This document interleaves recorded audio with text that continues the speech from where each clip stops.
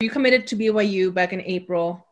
You moved, I believe it was in May. This whole thing, your whole process has been through the pandemic. What was it like to finally step out on the court for an official practice, donning your BYU gear and just being out with the guys? It was absolutely phenomenal. It feels so good to be able to, after a summer, just a lot of struggle and a lot of, shutting down, starting back up, kind of like, all those precautions. To just really come out here, have a date ready, November 25th, something to really be working towards. Feels great to just have a concrete goal. Over summer it was tough. We really had to keep that mentality of, hey, whatever happens, we're going to get better every single day.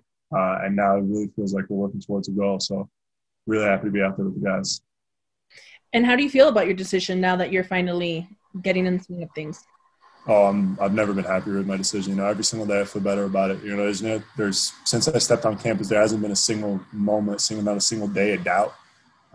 Every day I learn to trust the coaches more. Everything they tell me is true. I learn so much from them every single day. So it's just absolutely phenomenal to be here. Matt, what do you make of the competition you go up against on this roster? There's a lot of talented players, it seems like, on this team. Maybe speak to the competition, competitive depth that's in this program right now they're facing. I think we have great depth. Just seeing how competitive we were this first day was really good. We've been doing some practices. Just seeing the level of competition has been really good. And it's just from talent level, talent is good to have, but it's just guys that are willing to grind every single day. I think that's most important. You can be talented as you want, and you can lose a whole lot of games, but guys that work hard and play hard every single possession, they tend to not lose a whole lot of games. So I think that's really most important.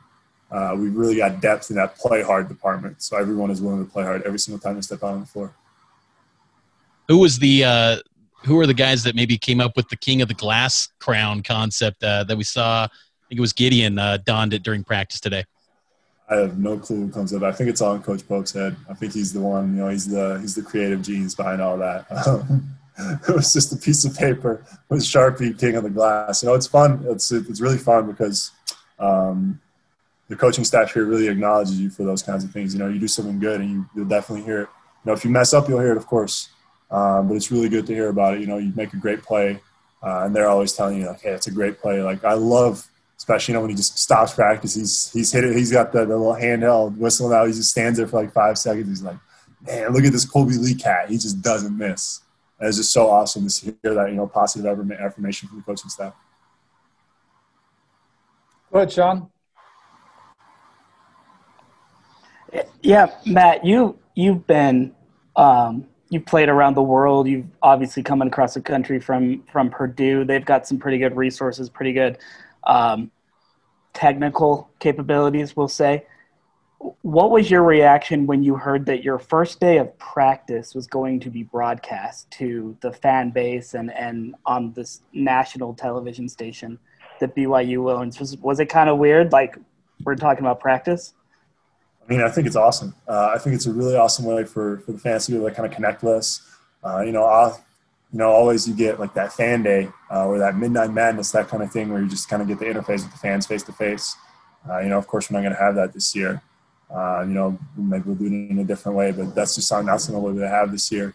So it's just a really fun way to kind of connect with the fans, to just kind of show them our personality, because it's a little different.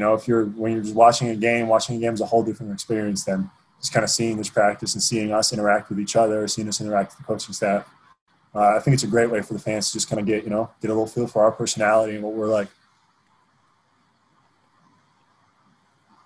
Go ahead, Darnell, then Norma. Then we'll probably be done. Yeah, Matt, I was wondering about your thoughts on maybe, I don't know if you've heard about the NCAA's deciding to give all the winter sports their year back after the end of this year, no matter what happens. What are your thoughts about that, considering your grad transfer, and you probably assumed this would be your last year, but now you have options? Right. I think it's a great decision. I think I'm always really happy to see those pro student athlete decisions made by the NCAA. I think it's a really good direction for the NCAA to move in, keep really thinking about the student athletes first. So I'm really happy with that for a lot of guys. Guys that simply don't feel comfortable stepping on the court this year to get their season back. For me, I don't think it's really that relevant. I'm going to be 24 at the end of this year. This is my year. This is my 1 year. I've treated it like this. I'm going to continue treating it like that. God forbid something happens to me, then I have that extra year. But I'm treating this like, my 1 year. And I'm hoping to pull a lot of wins together in this 1 year. But and I'm really happy for it, for all those guys that really don't feel comfortable stepping on the court this season for whatever reasons. But for me, I'm treating this like a 1 year, just like a regular old grad transfer.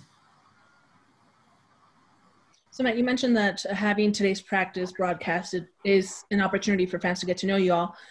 With the possibility of games being played in empty arenas, I guess, how is this preparing you guys for that possibility, and how will you guys bring your own energy? Right.